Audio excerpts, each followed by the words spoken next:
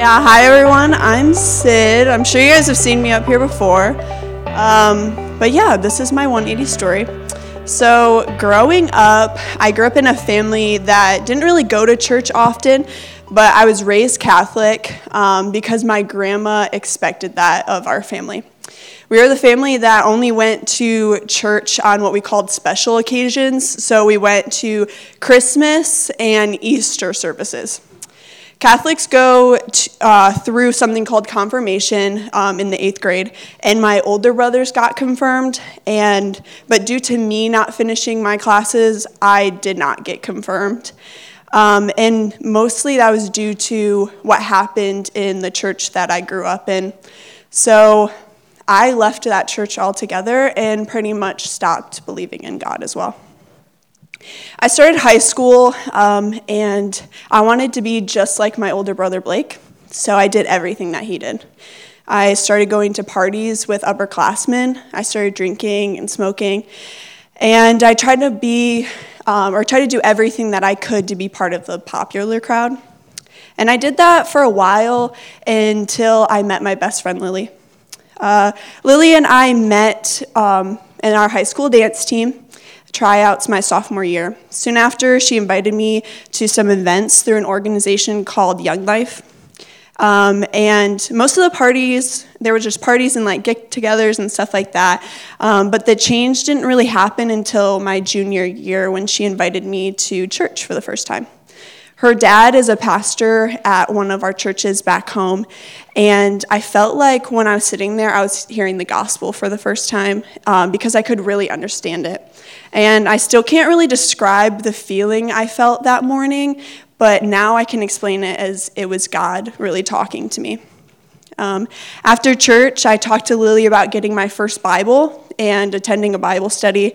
And I was going through all of the motions of being what people called a good Christian, but it took me hitting a really low point until I gave my life to Christ. So my boyfriend at the time had broken up with me. I'd lost all my friends. And my stepdad, that continues to struggle with alcohol to this day, was going through a relapse, and we entered into isolation for the pandemic. I was downstairs eating dinner alone, and my stepdad flipped a switch. He stormed into the dining room, reeking of alcohol, and began yelling at me, telling me I was worthless and I deserved nothing good from this world. I ran upstairs instantly, bawling my eyes out, not knowing what to do, but I dropped before the cross that I hung up earlier that week, and I surrendered it all to God.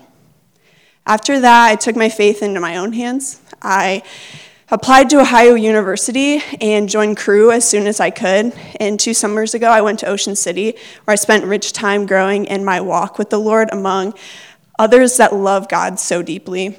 I took opportunities that were presented to me and went to fall retreat, leadership retreat, and I went to spring break in Gatlinburg because I felt God was calling me to do more.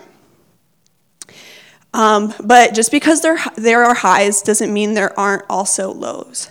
Last winter, I had the amazing opportunity to go to winter conference, and I couldn't wait to go and experience it, but something happened right before. My stepdad that I mentioned before was drinking again, and I returned home for winter break. I got into a pretty bad fight with him, and I had to step away from him, almost hitting me. He kicked me out of my house, pushed my mom, and I was left with no home and no Christmas. I went to winter conference feeling so defeated and unworthy, and asking myself, why is it always me? But that's why God brought me there, because I got to see him through all of it. And I experienced his love through his word and people around me. With some help with women in my campus, or here at campus, and praying a lot, I learned what forgiveness truly means.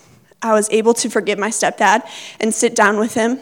And we have a rough past, but God shows me how to forgive because he's forgiven me. And so I chose to forgive others. So to put this all together, I want to say the Christian life is not easy, and nowhere does it say that it is. But God never leaves our sides, and I know that he's never left mine. I think a verse that helped me a lot through my walk is Deuteronomy 31:8. The Lord himself goes before you and will be with you. He will never leave you nor forsake you. Do not be afraid. Do not be discouraged. If anything resonated with you or you want to hear more about my story, I will be down here to speak with any of you. I'm Sid, and this has been my 180 story. Thanks to our listeners for tuning in to this episode of the 180 Podcast, a production of Crew in Southeast Ohio. If you enjoyed this episode, please give it a like, a share, or leave an encouraging comment, and that will go a long way toward helping others hear about the podcast. The podcast isn't the only thing that we do. Whether you're a student living on campus or if you're still at home studying virtually, we'd encourage you to check us out on social media to hear more about what's going on. You can follow us on Instagram at crew@OU, or to learn more about who we are and what we do, head over to our website, crew@ou.org. We'd encourage you, if you visit the site, to complete our involvement form to get more connected to all the things that are happening. Thanks for joining us. We look forward to seeing you next Thursday for another episode of the 180